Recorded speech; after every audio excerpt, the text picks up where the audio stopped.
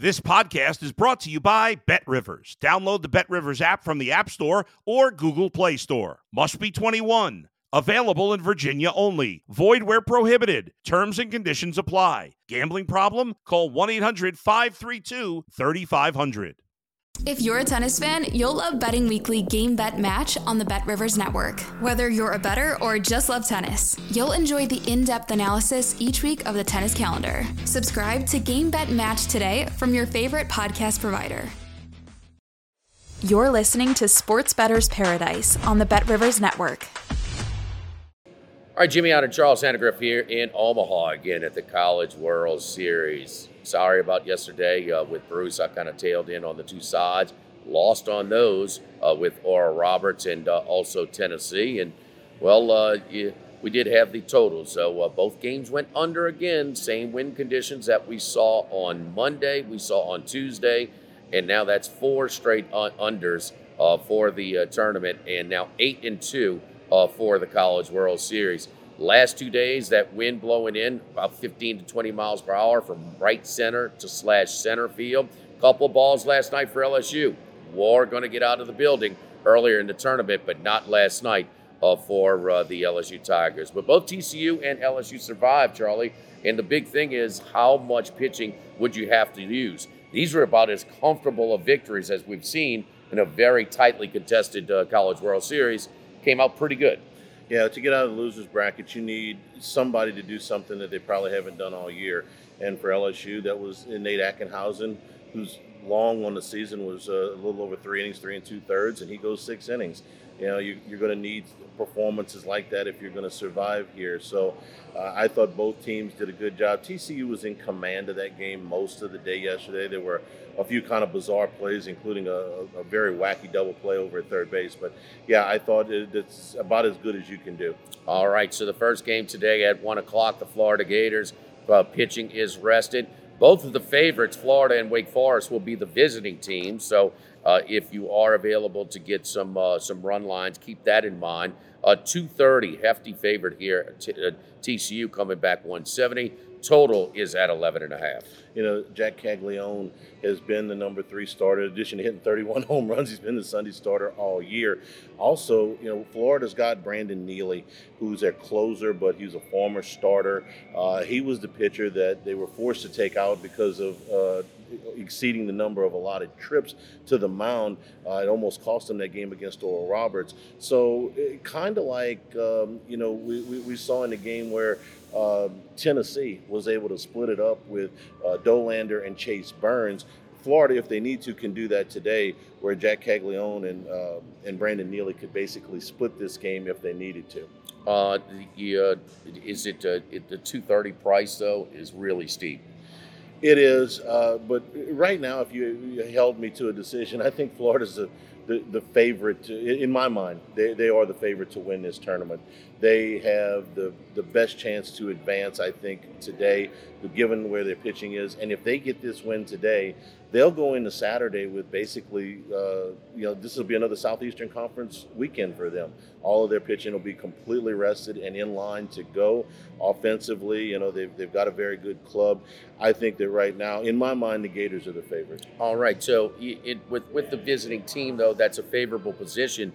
If you can find a run line at -1.5 or -2.5 to try and reduce that juice greatly, that's something that you would probably be interested. Because if they get to this TCU pitching today, and you're going to see some really thin pitching deeper into the game. Yeah, absolutely. You know, I don't know that TCU could go back to Cole Klecker today. He pitched on Saturday. We talked about during that game that they removed him a little earlier than we thought, Jimmy. He was right at about 90 pitches in that game. So they could conceivably bring him back today, maybe if they had a lead in the 6th inning or so, and they could bring him back to finish the game out. So you, with the total at 11.5, it's going to calm down a little bit. It's coming in from exactly the same direction, not as strong. In where you see these teams, you know, TCU is going to play their, you know, their third, you know, they're playing a tight schedule now. This is game number 4 since Friday of last week. So will we see some runs go up a little bit? I don't think so. Okay. And this is based on what TCU did in the Big 12 tournament. They've given up more than 5 runs only one time in the postseason, and that was the ninth inning explosion by Oral Roberts in Game 1. Here they gave up 6. So even when they've gotten a little bit deeper into their pitching staff, they've still done a good job at keeping the run totals down. So given that plus the wind, I would, I know it's been the trend here, but I would play under again. Well, guess what? The total as we speak right now has gone from 11.5 to 10.5 at Bet Rivers. So that has just been adjusted this morning. So let's move to the night game tonight. These were the 2 favorites in the entire field of 8 here in Omaha for the College World Series. Wake Forest and LSU, a 50-50 game, certainly. An unbelievable play by the third baseman. Killed a first and third, nobody out rally for the, what inning exactly was that, 7th, 8th? That was in the 8th. The 8th inning, and then they come back. LSU got too much of the zone on an 0-2 pitch, leadoff double. They single him in, and that's ball game. And Wake Forest both teams had excellent pitching the other night on Monday night. Now, Wake Forest is the visiting team, again, the favorite. 148, LSU coming back 112. The total here is still 11.5. LSU, as you talked about Aconizer, gave them 6 really good innings out of nowhere. Longest outing, 3 2/3 all season. So we expect another competitive game between these two tonight, I would think. And I think Wake Forest is a decided favorite here. We're going to go back to, they only played 2 games in the Super Regional, so we're going to go back to the final weekend of the regular season and see who they started in the 3rd game, which is Seth Keener, and he's got 7 starts on the season. He also pitched in relief in the first game on Saturday, so he has been here and gotten his feet wet. He's 8-1 with a 2.18 ERA, and in 66 innings, he struck out 90 batters, so he's got swing and miss stuff, and they have got plenty of bullpen. All of those guys that pitched on Monday could come back and pitch in this game tonight. They don't have to go back to Rhett Lauder, couldn't go back to Josh Hartle, but they've still got plenty of arms. For LSU, I'm going to take Jay Johnson at his word in the postgame when he said, listen, we'll just take the next guy up and go with him as long as he can. Given who was warming up in the bullpen, had Riley Cooper struggled last night, I got to think you're looking at Blake Money or Gavin Guidry to start today for LSU. Money's only got 2 starts on the season. Now, he was the Friday night guy last year, but has been sort of a relief middle innings guy for them. And Gavin Guidry's only got 1 start in his 20 appearances. He threw 1 pitch on Saturday, got hit out of the park. So the pitching advantage is solely with Wake Forest today. And big boy for LSU, Riley Cooper, now 2 outings in the College World Series, has not given up a run. Got a save earlier, no save opportunity last night, but he does have the most elastic arm.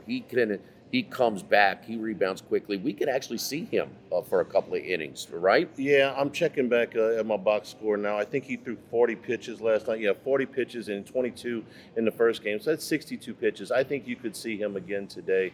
But he's 30 to 40 pitches. He's the guy on that pitching staff that's most likely to come back. A lot of conversation, of course, with this, the season that Paul Skeens has. We don't expect him to come back until a possible game on Thursday. Yeah, Skeens won't go today.